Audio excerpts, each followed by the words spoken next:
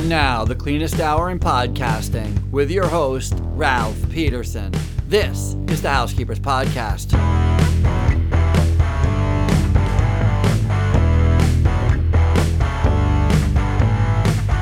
Hello, everyone, and welcome to the Housekeepers Podcast. Dare I say, the cleanest hour in podcasting. First of all, I'm excited just to be here. Hope everybody had a fantastic Thanksgiving and you're all safe and happy and back at work here this fine Monday afternoon. And I'm super excited to have on Marcel Clarke here on the podcast. Marcel, owner of the Colonial Commercial Cleaning way down in Virginia. How you doing, my brother? I'm doing well, friend. How are you, Ralph? I'm doing really, really great. I'm going to close out a window just so I don't get in all right. So I shut off every alert and then they still go off. So I've learned to shut certain things, like you're out of here, my friend. But anyway, thank you for coming on the show. How was your Thanksgiving? It was excellent. Had a chance to be with family and friends. That's all that you could ask for, right? So it was beautiful. Anytime I have a chance to, just be with family, I'm in heaven. Yeah. And in the cleaning industry, a lot of us don't get the time off for Thanksgiving. Did you? Were you able to? Yeah. I mean, I have staff in place, so I'm one of the fortunate owners that, you're never really ever off. No, that's true. That's true. But, I definitely was able to get a break. That's super great. I worked all morning cleaning my mother's house. We're putting my mom's house on the market. Oh, and wow. So I worked clean, like back breaking. I was like, this cleaning is for the birds. Let me tell you. That's hilarious. It's been a long time since I've done clean outs and I've never been into like construction cleanup and that kind of thing. I've always worked in healthcare. Mm-hmm. And boy, mad respect for those people who post pictures of those before and afters of clean outs and, when somebody passes away or if they're moving on or if they're hoarding, and you have to go in there and clean. Oh yeah, man, that's tough. That's like move out cleans or post construction cleans. I mean, that's just a totally different level in commercial cleaning service. I'll tell you what, mad respect once you spend Thanksgiving doing it. You're like, all right. Yeah. You really love your mom. Yeah. I do. That's a good thing. That's a good thing. But you're down in Virginia. How do you say? Is it Manassas? Manassas. Yeah, Manassas. Good old Manassas. We're right on the cusp of Washington D.C. though, like 45 minutes outside. But it's definitely still the country though. It's a beautiful place to live. Yeah, Manassas. I like the name, Manassas, Virginia. Did you grow up there? No, I was actually born in Prince George's County, Maryland, closer to College Park, Maryland, home of the Terrapins. So how far away is that from where you are now? Oh, probably about hour 15, hour 20. Oh, that's not terrible. That's one reason. That's one reason why I love what we call the DMV, right? District of Columbia, Maryland, and Virginia. They all just border each other. So, I mean, it's easy to get anywhere here. Yeah. So talk to me about growing up in Maryland. How was that? It was beautiful, actually. I mean, that's always going to be home. It's just a great place to live. Most of my friends are still there. Went to college there, so it's just that's always going to be like my number one. Yeah. So are you an only child? Do you have brothers, sisters? Yeah, just me. Lots of cousins and best friends though. Yeah. Did your cousins live around you? Nope, they were in Jersey, New York. Oh my gosh, not even close. Not even close, man. So you just had friends, right? That's it. Yeah, no family really around. But my friends are my best friends, right? When you're the only child, your friends become so. Like my friends that are in my life now, I have really 4 really good friends. We've known each other from childhood, so It's just like that bond never changes. So talk to me about childhood. What did you do? What were you like as a kid? When did you get your first job? When did you start hustling? I was awesome. Yeah. Come on, man. I was awesome, man. Seriously, man. I mean, one of my best skill sets was money in the accumulation of money, right? So I come from a bloodline of entrepreneurs. So my dad That's what he did. He had in Philly, he owned what we call corner stores. So they're like 7-Elevens, but like cheesesteak is the thing in Philly, right? So he had a bunch of corner stores. And when I watched my dad growing up, I was like, my dad was the man, like respecting the community, had 4 or 5 of them. I could always go in. The guy, this back when they had the arcade games, when they would have to come to collect the change, the guy give me 40 credits. I could sit there all day playing video games, cheesesteaks. I mean, like I was living large, you know? So I would always toggle between Maryland and Maryland and Philadelphia when I was younger. My mom was go ahead. No, I was going to say, so your dad lived in Philly and your mom lived in Maryland. Yeah, my dad he's an entrepreneur. So, you know, he's going to go where the money goes, you know. My mom, she's a teacher. So she wanted to stay in Maryland. She taught. What does she teach? What does she teach? English. Yeah. So I had to be grammatically correct my whole life, bro. Yeah. Like, no messing up. What grade? She taught 11th, but she anything that every word that I wrote, everything that I said was parsed and it was corrected. So it was like, you know, back then I'm like, oh, leave me alone. But now I'm so appreciative, you know. So, but between the two, it was a very interesting childhood because, you know, again, my dad was the entrepreneur, my mom was the educator, and her attitude on my mom's side, all of her sisters grad school, you know, master's degrees. So, you know, at Thanksgiving, the only conversation on that side of the table was, what school am I going to go to? So when I graduated from grad school was when I really figured out, okay, what I was going to do. But I mean, just growing up there, it was beautiful. And then, you know, when I graduated from grad school, so hold on. You're skipping like a whole chunk. Like you had me at 40 credits because one of my first jobs as a cleaner was cleaning Maxie's Arcade. And one of the things that we would get as payment was he'd give us credits on, like, we'd get credits on Miss Pac-Man, on Asteroids, on Galaga. Same games, man. Those were the go-to games back then. Yeah. He just opened it up. He'd reach in there, ding, ding, ding, ding, click, click, click, click, click, click. Get you some credits. Like, I get tired of playing. All the kids in the neighborhood, they would be all around me because they know I get tired and they want to jump on the game. It was crazy. I was the most popular kid in Philly. Yeah. Hubert. I mean, oh man. Oh, those were the awesome games back then, weren't they? They really Centipede. I mean, I just remember hours and hours. It doesn't get better than that. It doesn't get those were the days. Not like my kid now. He's in his room all day on the weekends. And you want those back in the day, you had to go to the location, be in there, you could see everybody in the neighborhood community. It was just worth it. You know, it was an event. I gotta tell you, I think one of the weakest parts of video gaming now is you get a chair. When we were kids, we didn't get no chair. Stand up at that machine. Full exercise, man. All day, every day. That's all you could do is stand there. You stopped playing because you got tired of standing. That's it. That's the only reason why you stopped playing, tired of standing. Oh, awesome. So funny. So what was your first job? Like, did you deliver newspapers? What did you do? Man, my first job was when I was in 6th grade. My dad used to send me back home because I'll stay with him the whole summer. He'll send me back before school start. But you know, Now and Laters, the packs of Now and Laters, yeah, they were these candies and it came like 12 per pack. He would send me send me home with a whole case. I'll go to school and break them down 25 cents a pop. I was the only kid walking around with a boatload of cash. I'll send him enough to buy me another box and he'll send it to me and I'll just start all over again, man. So, I mean, it was really at a young age, I was just really acclimated to buy low, sell high, you know? So it's followed me my whole life. Like I've been in the stock market since I was 20, you know, like I've been buying my own positions since I was like 19, 20, like understanding that concept. It's ruled my life. So, you know, I've had my first job. Of course, I did McDonald's. I mean, like, who didn't work in McDonald's? They used to call me lobby because they used to only let me do the lobby, man.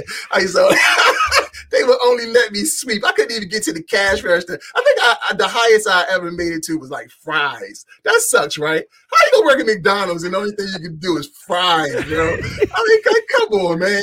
So, but it was a learning experience, though. You get what you can get. Well, So it's your yeah, first job. My first job was cleaning the high school. So listen, I would have taken the lobby.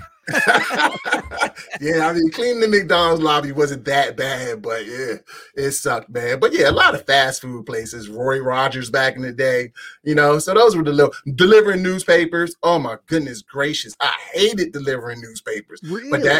But it taught you to grind. But yeah, man, you had to get up at the crack of dawn, 3:00 in the morning with a big shopping cart and just throwing those things in people's yards. These kids don't know anything now, man.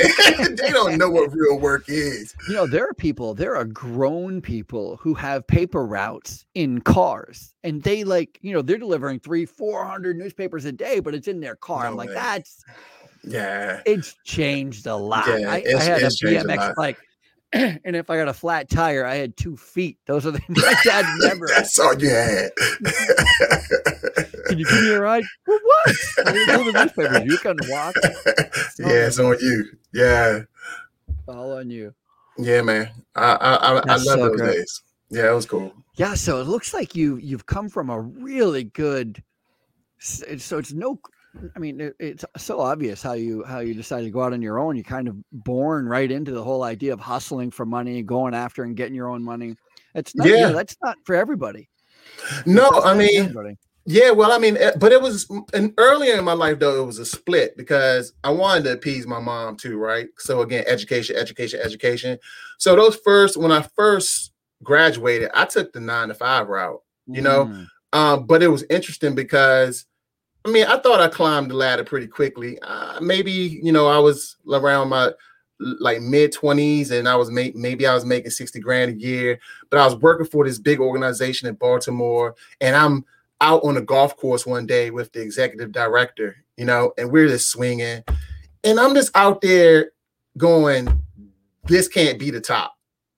I'm like, this can't be the top. I'm like, this can't, and that day I made up my mind that I was going to leave, because I was just like, I'm more than this. I think a lot of people would have been happy to be in that situation. But for me, it was just like, my life is bigger than this, and that's the thing about running your own companies and your business. It's like when you create something, it's like having a child, like watching it grow and just putting all into it and watching it become something. There's nothing that's more fulfilling than that for an entrepreneur. It doesn't get better than that. I agree. And you know what else is super interesting? Now that I look back on it, my own journey, kind of similar to yours, where I was, doing the 9-to-5 grind myself for a long time, had the golden handcuffs and really struggled with getting out on my own. But what really set me off was that when you know business, and I say it all the time, when you really understand your business, you see it in all things, right? It's hard not to see business. I see a kid with a hot dog cart and I start doing math. I'm like, how many hot dogs does that guy need to sell? You know what I mean? It's true. It's true. It's true. There's a guy who, and this just goes to my operational understanding. There's a guy who's got a hot dog, or not like a hot dog vehicle, like a truck, like a hot dog truck. But I just noticed, I see him all the time. I just noticed for the first time, he has the water tanks on top of the truck. So it's all gravity fed, and I'm just talking. I just want to go talk shop. I'm like, I just figure out, put them up there. How many gallons does it hold? It's true. But my point is that when you start looking at it, like when you start realizing that in order for you to get paid 60 grand, you have to make 60 grand for your employer. Otherwise, it doesn't work. And so, wait a minute, I'm making 120 grand in revenue, and I'm only getting 60 of it. I bet if I put my head down, I can make 120 myself. Thank you. And you know what I can do? I can keep it all. Right. And that's right. So, and that's, I feel like we're on the same page here. It was just like, as an entrepreneur myself, my wife is a school teacher. How ironic is this, right? My wife's a school teacher. I'm an entrepreneur. And if she had her way, safety is in, right? It's all about, you should get a job. You should get a job. You should get a job. Entrepreneurship is like this, right? And that's what it is. She's steady. Yeah, right? exactly. So just kind of like your mom and dad, right? Your dad's kind of like up and down. Your mom's real steady. Yep. And what my wife doesn't understand, and perhaps, a lot of people who don't understand, is that if you, after you understand business and you go to work for somebody else, you literally are intentionally kicking yourself in the butt. You know what I That's mean? very Like, true. because you know That's the very only true. way to get paid is to make them more money than they're Yeah, going to pay you. right. You're like, and wow, and Pete. and you can never, once you become an entrepreneur, you're never going back. You know, like you're never going back across that bridge. Maybe like if I'm 70 or 80 and I want to just teach, or be a professor, maybe. But earning income, you just know better. Like you said, you're not getting paid maximum value when you work for any company, Yeah. right? You Yeah. know that. So No you're question. just, like you said, you're just sitting there annoyed because you're like, come on, man, I could do so much more with my time if in fact. But like you said, on that range of risk, it took me a second, to actually understand and respect the fact that everybody's not built for this. You know, like you just have people, they need consistent safety, right? They're not going to step outside the box. They're just not. And guess what? We need those people. With truth being true, everybody can't be a leader. Yeah, of Everybody course. can't be an entrepreneur. Of So course. I'm settled on that now. I understand it. So that's why with me, my thing again, being as though, I come from that background, like you said, with all those jobs I had, I've learned how valuable employees are. Really, we hear it all the time, but there is no business without employees that really want to work for you and they really want to carry your brand and they really believe in the company. Forget about it if you don't have that. And that's what makes it special, right? Like only certain people can motivate certain people and clarify their vision. Everybody's not built to be an entrepreneur. And that's why we take the big risks, but we also get the big rewards. I'm cool with that. I wouldn't want any other life now. Like I know this is what I'm supposed to be doing. So I just talk to people, but people, anytime anybody asks me if they want, mentorships and things like that, I'll do that in a second because I really want people to understand what real economic freedom, financial freedom means. Yeah, 1,000,000%. It's super motivating just to see and hear people's stories like yours that you just kind of went, you know what? I think I can do it on my own. My dad did it on his own. I saw the security and comfort of one side. I saw the excitement on the other side. And you know what? I'm going to try to go for that little excitement, see if I can get something for myself. And how did you end up doing cleaning? How did that come about? Oh, wow. So once I walked off that golf course, What basically were you doing, by the way? What was that job that you I was left? director of quality improvement for, the state of Maryland. I'm overseeing blah, blah, blah. Oh, sounds terrible. Yeah, but blah, blah, blah, reports and all. It's like, this boring, actually, now that I look back. Oh, my gosh, this pencil pusher. But once I walked off that golf course and I was like, you know what, I wanted to do something different. The opportunity, and obviously you have to be good at, squirreling away money, saving your money. But once the opportunity presented itself, I had a friend that was a broker. And, coming off of grad school, some of my friends, they wanted to get PhDs. I was worn out from grad school. Like, I don't want that. So to me, I was like, my PhD is going to be in a business, like running a business. But I didn't know what I wanted to do either. Talked to my broker friend. Long story short, I'm driving down the road one day and I look to the right and it's this it's this residential cleaning franchise and they have like 40 cars. I'm like you said, I'm like doing the money and I'm calculating the cash. I'm like, dang, they getting paid. So I just happened to ask my broker friend, I was like, listen, this company is up the street. They look like they're making a boatload of money. It's residential cleaning. I knew that, it wasn't going to be super complicated, but I also wanted to understand the nuts and bolts of business. It's okay to learn it theoretically in a book, but it's something totally different to apply it, right? So I knew it was going to be a franchise. So my friend basically flies me out to Nebraska. I start, I meet everybody, all the decision makers. We clicked, came back. The franchises though, they sell you zip codes. So you don't get, you're not gonna get all of Virginia. Mm-hmm. You're gonna get the zip codes around, and Manassas happen to be open. So a lot of zip codes that you have to purchase. But the ball started rolling. And again, I bought the franchise because it gave me a chance to look at the nuts and bolts of a business. You know, it truly is turnkey. That doesn't mean you're going to be successful, but it's definitely going to it's a map. And they're like, can you execute on the map? And then the ball started rolling. Is it the type of, or was it that you're not in that franchise anymore, are you? No, I'm not. No, so you just started there. And is it the type of franchise where they literally are doing the sales for you? Like that people are calling them, hey, I need a cleaner. And then you're like, no problem. They call you up and they're like, hey, we have these 6 new accounts for you. These are the contacts. This is when you're going to do it. This is how much you're making. Is that? Well, it's definitely a machine behind the scenes. Yeah. So they have a call out sales center, right? Mm-hmm. And obviously you're running all the other platforms. Google back in the day was brand new, you know, direct mailers. So they're giving you the system that you have to, you had to, some of those things you had to purchase. They do give you the sales center. You're still responsible for going out there and closing the deal at the home. So you have to have a sales rep, or at the time when it first started, it's me. You know, you get the sale, and the first time the girls do their first time clean, then you're going out there to kind of deliver the information relating to the clean, what ongoing pricing would cost you, blah, blah, blah. But they give you that package, but you definitely have to be able to, put it together, be there, sell the brand. So it's a system in place. I think that's got to be like one of the best ways to learn it, right? Because I remember I started in healthcare, and I did my first job in healthcare and I was just by myself, and I was terrible, because I didn't know anything. Mm-hmm. And then the company I was working for outsourced the cleaning to a company that specializes in healthcare. And it was the greatest life lesson in my life. Was they taught me everything. It was like, there you go. There you go. It's the same kind of thing, right? Like, right, and that's what I mean. It was my PhD in business when I bought the franchise, right? Like, you get to see it. The thing that helped me become a lot more successful is they just showed me what a real system looked like.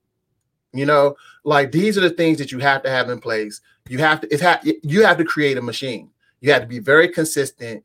And you got to hold the brand. And like, that brand was a high-end brand. So they're coming in with 4 maids. Everybody has to wear a uniform, have to have the shiny cars.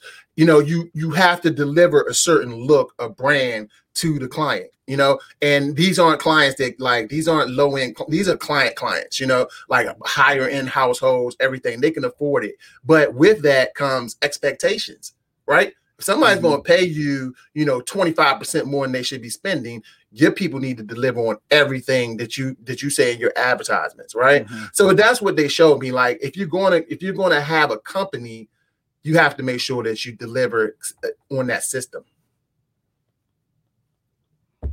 Yeah, no, I totally appreciate that. And what was that system like? Like, I mean, it was, this is how you do a clean. This is how you begin a clean. This is how you end a clean. This is how you clean a house. Like, was there any do you do back in the day? They sent you these huge manuals, like, did they really? And I'm talking about, they cover everything from when you open the door to the girls getting in the cars to what they better look like, all the way to the household. Every bucket, every split bucket, every chemical labeling, like, it's broken down to a science. And that's then awesome. Yeah, and then they let you come home, but then you have to go back out there, right? Because then they want you to make, they test. It's kind of like they test you. They'll have you go out there, but then they assign like a business coach to you. She'll fly out unexpectedly, just pop up on your doorstep, and she's there to make sure that the girls had to have breakfast in the morning, some sort of breakfast, like the whole system. You have to make sure that you're following it. And we're talking just residential, right? So why'd you get out and get into the commercial space? Oh, that's a great question. So with that company, there were some ups and downs. And again, I think the lesson there was, you just have to have perseverance, because it's not like that franchise went, like, it didn't just go straight in the air. I actually bought it, had to go through 2 recessions, so it was tough.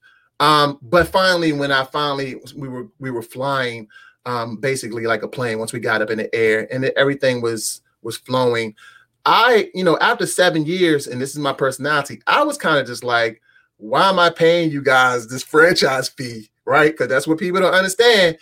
Yeah, you can be successful, no guarantee in success, but you're also paying this fee every single week. And I'm almost paying them as much as I'm paying myself, you know? So Yeah. it's like it's a cap on learning, like Let me you ask you learn something. everything. Go ahead. Just on that, and I, to be fair, I've never owned a franchise, so Mm-hmm. I've never done it, but I do know a lot of people who have done it, and I think one of the biggest complaints that I have heard is that the franchise has so many hoops that you have to go through as an owner that you end up working in your business instead of on your business. And so there becomes a point where you can't grow anymore because of all of the restraints from the franchise. Did you feel that, or did you see something like that at all? No, early on, I figured out the whole working in the Oh, business good. versus growing the business part, Yeah, right? So, good. Okay. I mean, that's a mental decision you have to make.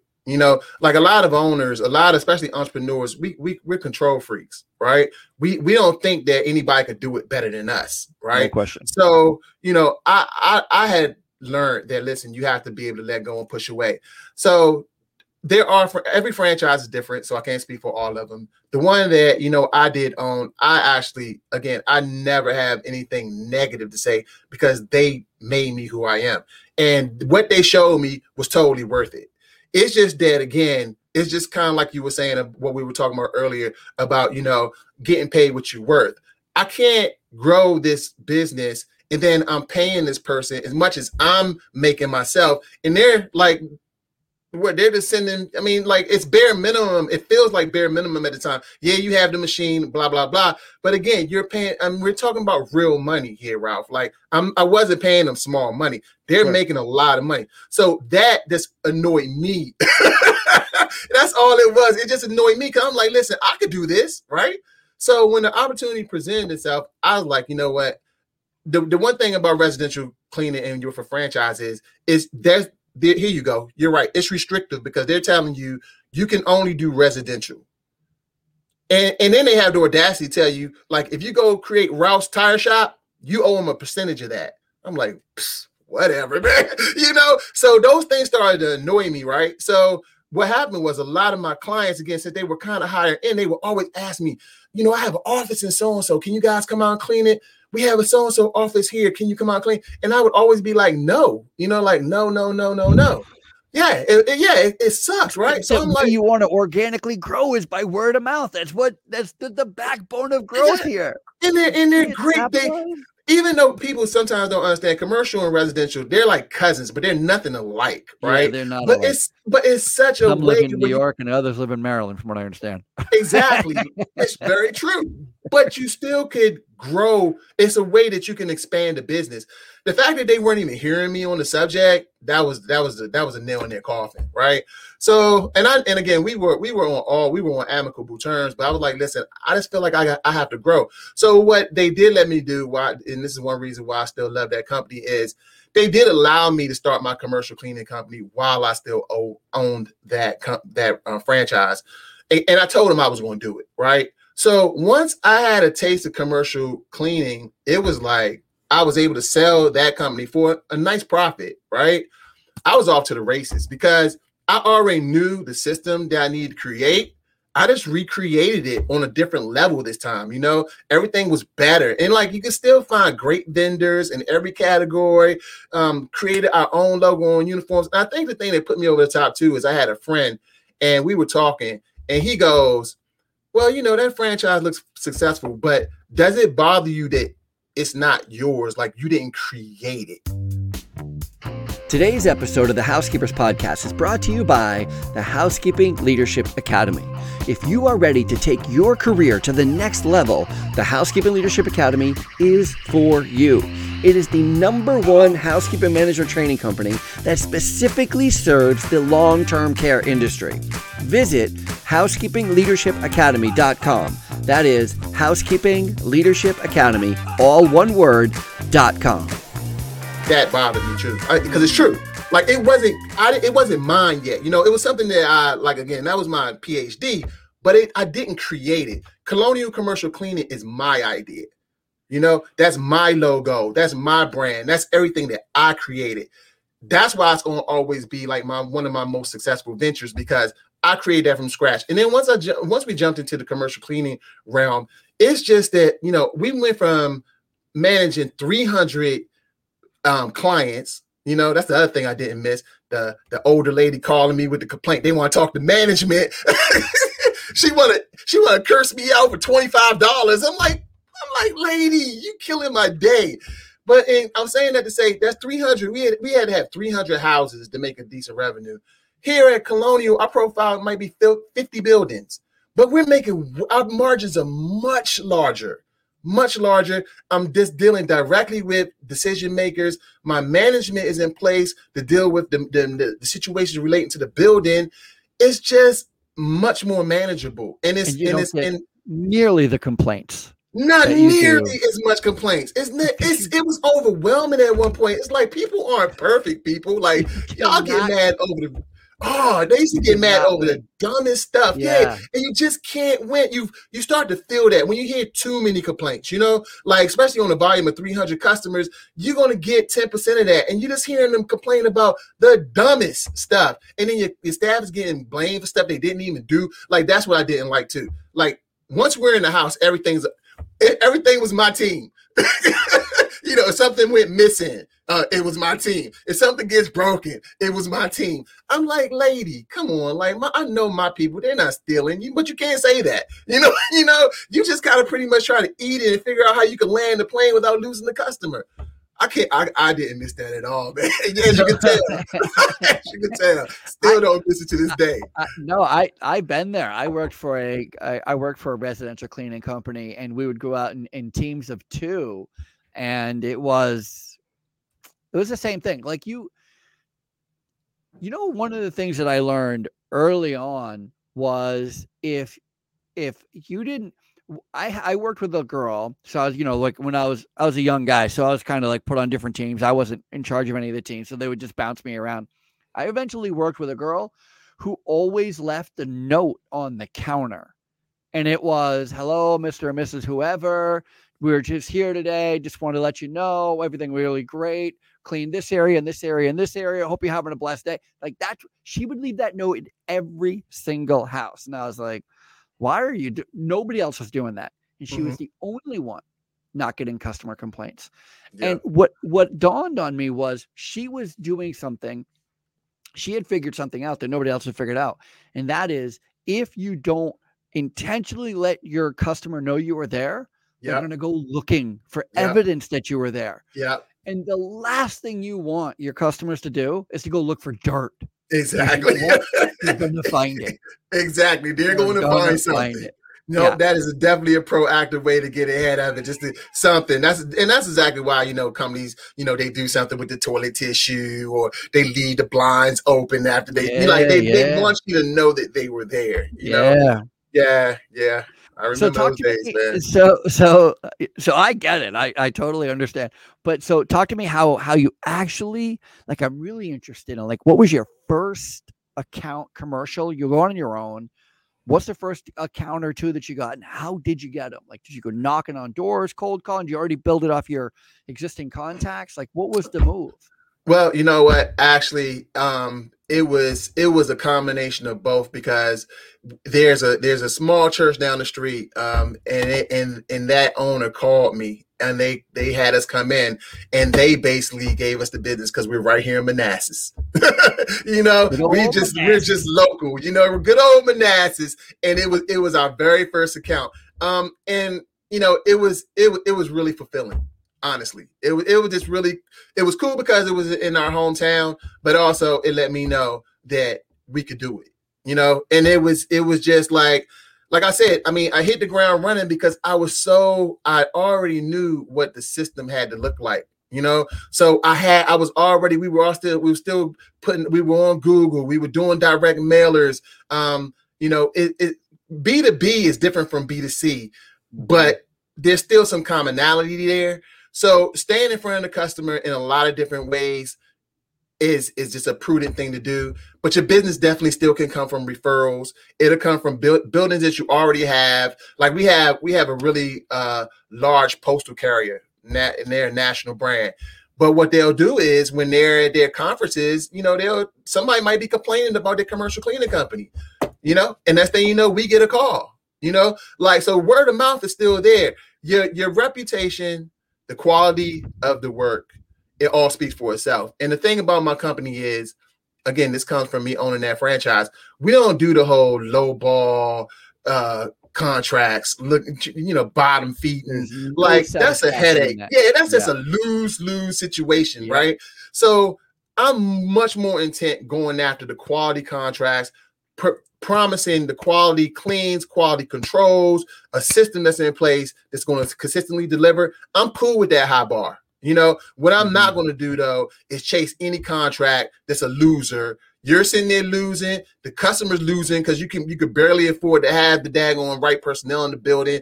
That's just not how I was, I wasn't taught that way. I won't go down that road. So that's an example of how it's up to you as to how you're going to build your business, But yeah, I mean, from that one contract, it was just like once our machine was in place and word of mouth started happening, slowly but surely, it just started building on itself. And then it's really about just making sure that you have the right people in place. Like, for instance, because that's the thing about DC, Maryland, and Virginia, we serve all three.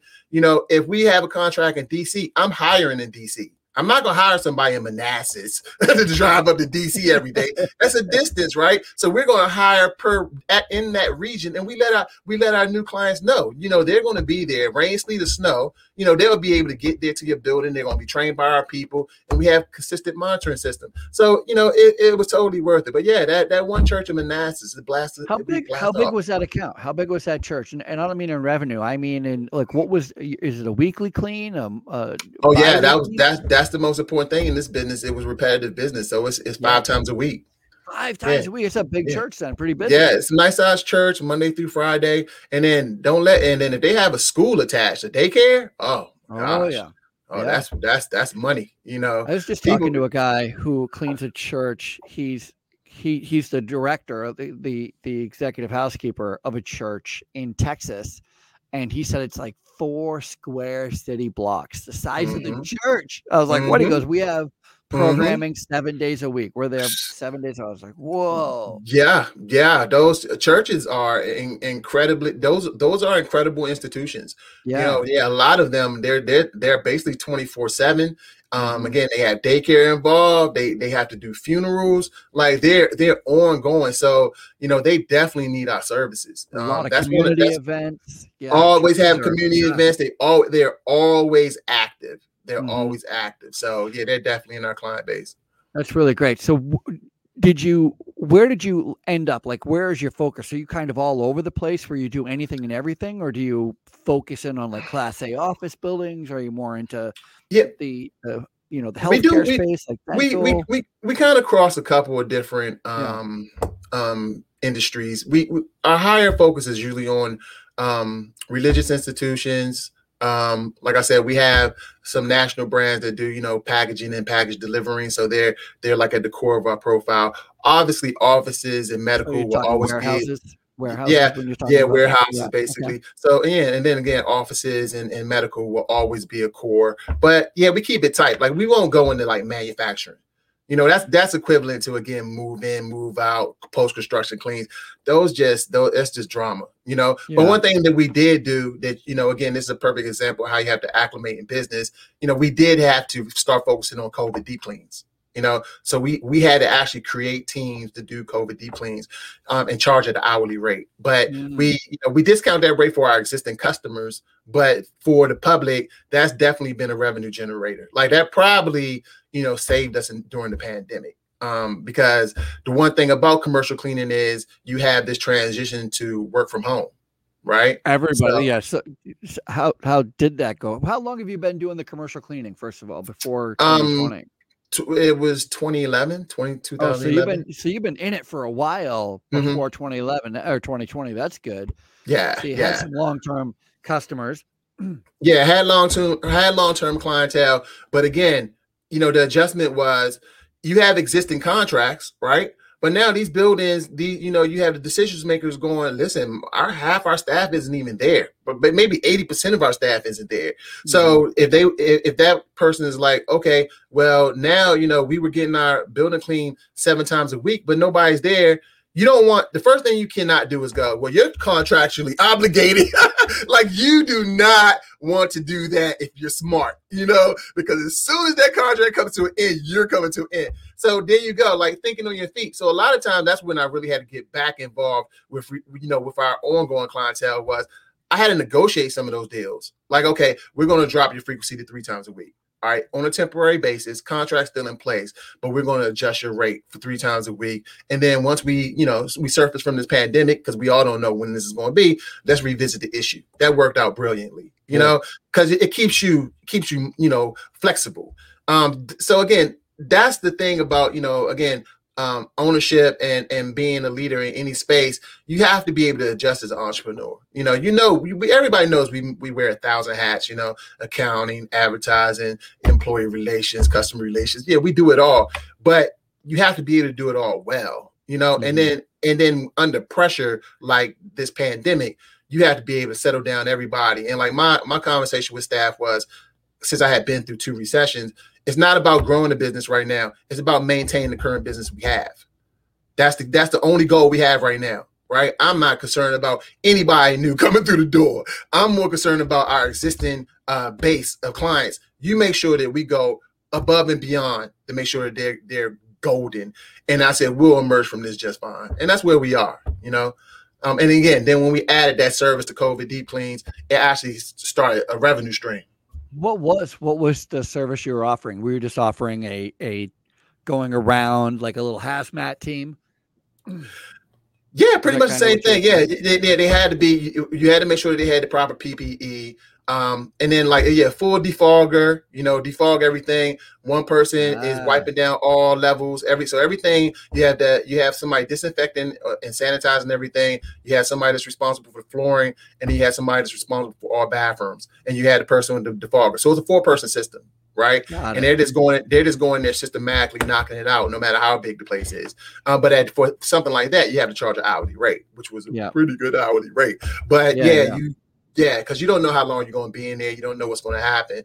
But, it turned out to be, a godsend, because, again, in business, you had to be able to adjust. But that was definitely a big deal. Yeah, it's super important, I think, in the cleaning industry. I think it's one of those industries where pivoting is the rule of the game. It's not something that happens rarely. It's something that happens all the time. And it happens because of staffing. It happens because of messes created. If you have toilets overflowing, you have I work in healthcare. You wouldn't believe how many times fire alarms go off, sprinklers go off, and there was no fire, but sprinkler says now it's flooded. Now we have to go in there because it's calling a crew at night for that kind of emergency cleanup stuff. That happens more often than you could imagine. People would ever imagine. Yeah. So that's what I try to. I definitely, train my employees to understand, but I also, with my clients, I let them understand too that, listen, it's not about if a mistake is going to happen. It's about how efficiently we deal with that mistake, right? So everybody's human, and something's going to happen. Our fault, whose fault it is, doesn't really matter to me. Question is, do we get your issue resolved? And that's where we are, right? It's like, be on it. Be on it. I don't want to hear about something lingering until tomorrow. Get on it now. If it takes till tomorrow to resolve it, fine. But let the client see you dealing with it absolutely at that right there at that moment. People respect that. Yeah, absolutely. And with so much competition, there is so much competition. One of the greatest things about the cleaning industry is it's a low barrier entry, and the worst things about it is a low barrier entry. You can really have a lot of competition out there. You can. And I've told this story before. On my street, there's probably, let's say there's 30 houses. We probably have 20 different landscapers into 30 houses because everybody uses somebody different. That just goes to show you how easy it is for me to go to the neighbor and go, who do you use? Because my guy's not cutting not doing whatever I want him to be doing. It's the same thing in cleaning. So being, that Johnny on the spot, being Mm-hmm. that proactive person, I just gave a seminar. I was at the ISSA show in Las Vegas. Did you go to that? To the No, I didn't go this ISSA, year. the Yeah. BSCII? It was a great show, actually. It was really well attended. It was a lot of fun.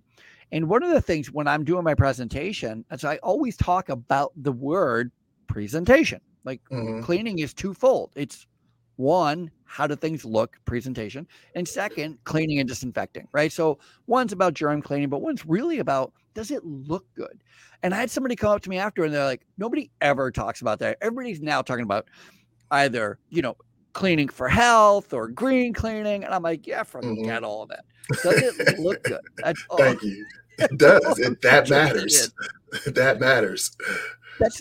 That's the only thing that a company is hiring me for. Mm-hmm. Does it look good? Do they come in the Yes. morning? Does it look good? Mm-hmm. And people have this thing about smells, does their house smell good, but it goes, that was the thing, like learning your client, your customer, what is it that they like? If you do what they like, the house is clean. Yeah. If they're about smells and it smells good when they walk in, their house is clean. If they're looking for blinds and you do their blinds well, the house is clean. So it was always, and it's the same way with commercial cleaning, understanding what your client wants and executing. Yeah, 1,000,000%. That brings me to this other point. When I was telling you about that girl who left a handwritten note, the other thing that she did is she refused to bring in our cleaning chemicals. She never used the company's cleaning chemicals. And the company's cleaning chemicals were literally bought at the store. Like I think he went just to Costco and bought whatever was on sale or whatever. She just simply would never. She would go into their house. She would use their cleaning products, and when they were low, she would add that to the list. By the way, you're running out of 409, or you're running out of, whatever. Can you get some more of that? And I got to tell you, I didn't realize. Again, she taught me a lot, but it took me a lot of years to realize how much she taught me. Because I'm that kind of a learner. That's funny. But in retrospect, I mean, think about that. My wife has cleaning chemicals that she likes. It's the one she buys. She doesn't go and buy what's on sale. She buys the one that she thinks works the best, smells the best. And to have some company to come in and just bring in their own material, their own smell good, smells like not good, the opposite of good, would not be helpful. So that's a smart move too, to align, or in residential, use the chemicals. I have a friend who cleans the houses in Boston, and I'm like, stop bringing in your own chemicals. Use theirs. Whatever they use. Put that on them. What are you going to make on chemicals? Very little. Nothing. Yeah. It's certainly not enough of a revenue generator. It's too much of a hassle, I say. Yeah, very true. So the way something smells it's a good call. It's a good call. Yeah, I mean, a lot of people, smells their thing, so they just equate that to cleanliness, so you could do, again, like you said, I've met so many people that were in the residential space. They were all using Fabuloso, and they were all using Fabuloso, man. That's their go-to, the purple bottle. But you know what? Their clients were swearing by them, so hey, listen, you can have a process and go in there with 4 maids if you want. But like you said, the barrier entry is low. And then the thing about residential cleaning is, the margins aren't going to be there, because when you're in a situation where like we are now, and, when economic uncertainty is there, one of the first things, that couple is going to do is, they're going to be like, we can clean our own house. I mean, you're competing with 15-year-olds. Yeah, yeah, exactly. Like they're gonna issue some extra chores, Exactly. Like, it's just common sense, right? Yeah. But at work, you're competing with adults who you don't even have to ask them. They'll tell you it's not their job to clean. They're the best to compete with, because they'll do anything to not do it. Like, yeah, give it to me. Hilarious. I'll take the business. Give me the business. So what's next for you? Where are you guys headed now? What's the next best thing here? Where are we going? Well, with Colonial, we still have some work to do. I think we can still expand into certain markets. I mean, we're pretty dominant in Virginia, but now when I first started, there might have been like two, maybe one national competitor. Now they're flooding the zone. Mhm. So now I'm like, okay, it's time for us to get into gear because we still haven't penetrated DC and we still haven't totally penetrated Maryland. So now we can expand into those regions and make our brand known. So I'll be doing this for a few more years. What But I is know your me. what is your thoughts regarding or have you been thinking about maybe focusing more on one industry or two industries as opposed to Yeah, we're spreading definitely it out doing to that. Yeah, we're focusing a lot more on religious institutions. Again, I yeah, mean, okay. I just like how they're comprised. They're built. They're in our wheelhouse now. We have like 15 of them, so we understand that model, what they need. So yeah, we're definitely starting to laser Great target idea. on particular industries. Right, even though we do have the capability of doing them all, we definitely are trying to like laser focus on having one niche. So that only makes sense once you've been doing something for a long time because Mhm. again, same thing in this business. People want references. They want to see what that you understand their industry. So because they're one of ours, they're between religious institutions and schools. Those are pretty much like in our wheelhouse, our go-tos right now. So yeah, that's where we are in expansion. But I'll own Colonial until I get bored. And then Yeah. with me, I like to move on, man. I don't want to do this. This is not my thing forever. I'll Yeah. grow my baby, but I get people call. I get nationals calling me all the time trying to buy my franchise, buy my business. So I'm not selling at the moment, but yeah, I'll do it because I have other interests. And it's again, I only do something to a certain extent, and then I'm like, been there, done that, mastered it. I Yeah. like to keep my brain challenged. I want to do something else that's going to challenge me. Yeah, I like that. I one quick thing that I want to ask you about, and that's about the culture of your organization. And I wonder because I've never worked for a company that focuses on religious institutions, but I did work for a company that did schools.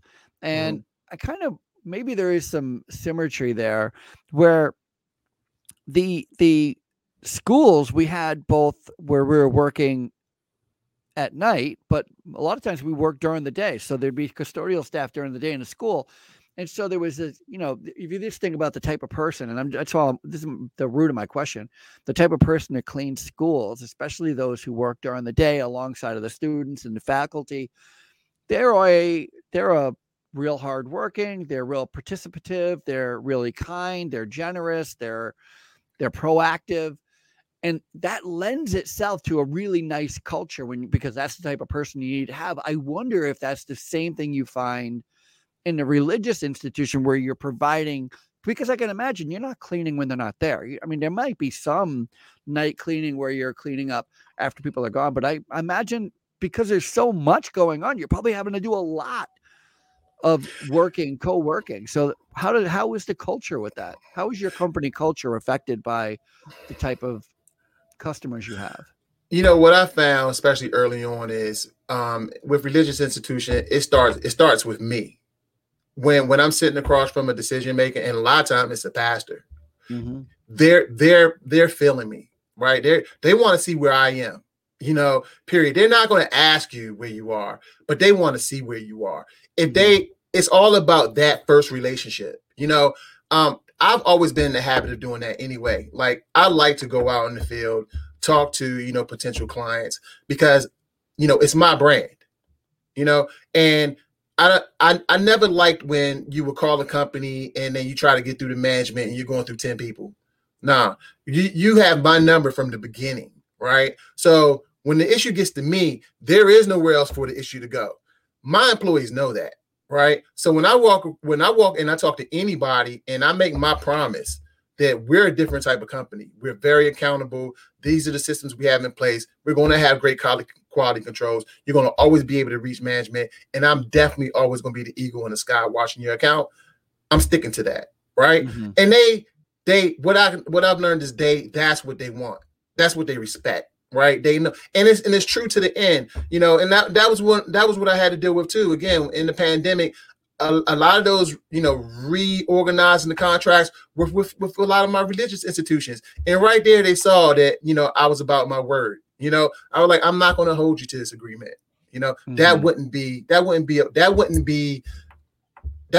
ethical, and that wouldn't be moral, and that wouldn't be in tune with, being a kind person to hold somebody to a contract when the circumstances have changed to an extent that nobody could have seen coming, right? Yeah. That's how you grow in that particular industry. Then, like you said, the people that I place in that building, I'm going to make sure that they're a top employee. My employees go through training, they go through a screening. I usually talk to the people that I'm going to hire, even though I don't have to do it. I do have management in place to do it. I still like to do it. I want to see who works for me. I want to talk to you, and I'm looking at their background. I'm making sure that they know what they're doing when they walk in that building. And like I said, when I place them in that building, they're going to be ready to go. We're not going to just drop them in the building. We're going to have a manager there with them all week. Make sure that all their equipment is right, that they know where they're going now, they're getting there on time, and then we're going to let them fly. So I'm gonna follow through the entire system. But yeah, it's definitely, every industry is different. But when you're dealing with a religious institution, I'm going to heaven. Listen, yeah. I'm getting in. I'm telling you, I'm getting in, and it's because I am not messing with the Lord like that, right? Like, anybody that tries to get on a religious institution, you should go to hell for real. Like, that's where you belong. So, like, it's never even something that I would cross anyway. But they're definitely sitting across from the right person, because I'm gonna make sure that they're good. Too funny. Isn't there? I was reading something. Didn't you start a charity as well? Is there something else that you've started? Nah, I just used to work for Catholic charities. That's all. Oh, I thought you started something. I'd have to look it back up. But I thought there was something that you were involved in besides the colonial commercial. Oh, yeah, I have a real estate development company. Millennium Strategic Investments. Oh, yeah. So that's another one of my babies. Real estate development is a whole nother industry. But yeah, that's what I do. It's a company that I've owned for 5 years, and it's doing well. It's doing well.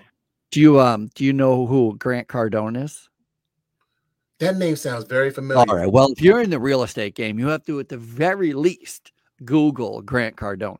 Okay. Because he's into the real estate too, but he's really smart, really motivating, really fun to listen to and to watch and engage with. He's written a bunch of books on sales and marketing, and okay. Grant Cardone. I really recommend checking him out, especially if you're in the real estate game.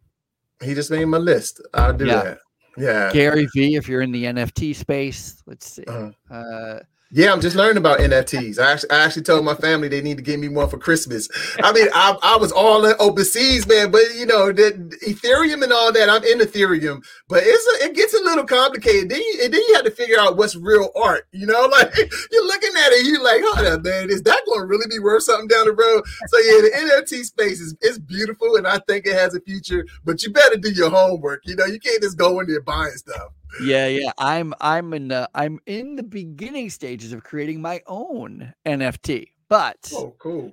Let me tell you that art is not exactly what I'm selling in my NFT. I mean, obviously it's going to be a picture, but I am no artist.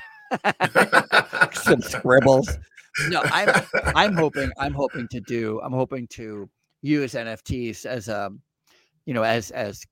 a writer. I have a new book coming out, and I do events and stuff like that. And so that's really so I'm really hoping to use my NFTs as access to buy early editions of my books, get early access to events and stuff like that. So that's what I'm hoping. Oh, that's smart.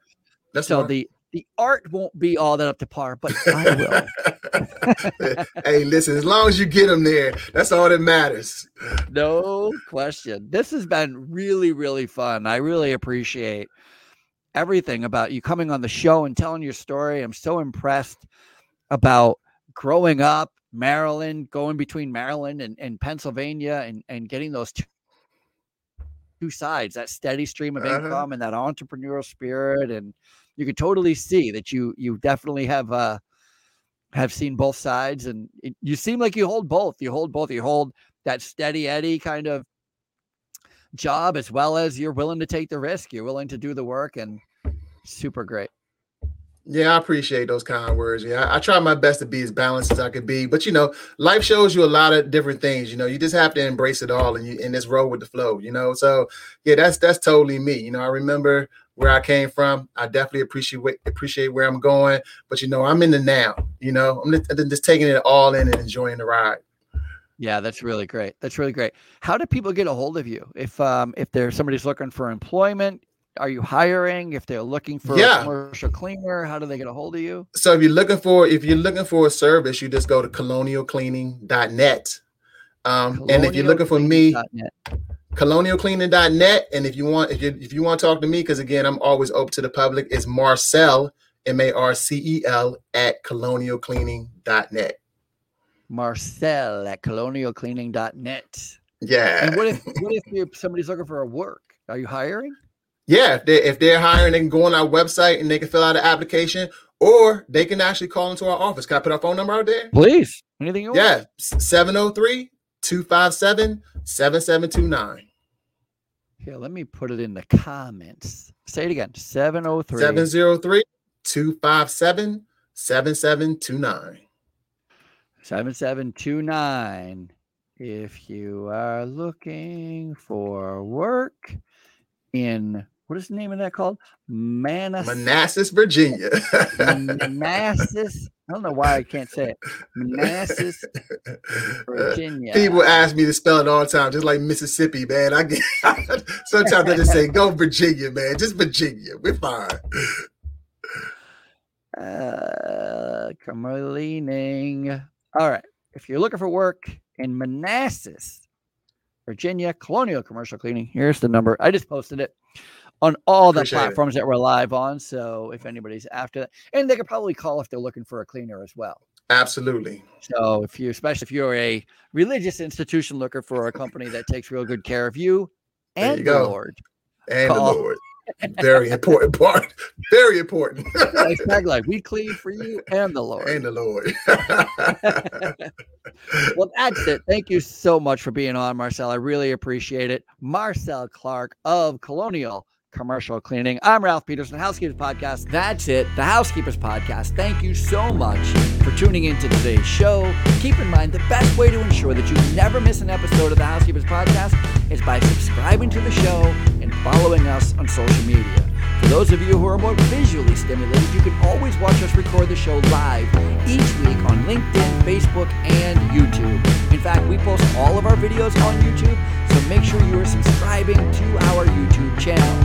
If you love the show and you want to help us out, please consider writing a review and sharing the show with all your friends and families and colleagues. And if you are looking for more information about today's guest, all of their contact information and the links to their websites are in the show's notes. That's it. Until next time, this has been the cleanest hour in podcasting. I am Ralph Peterson, and I'll see you later.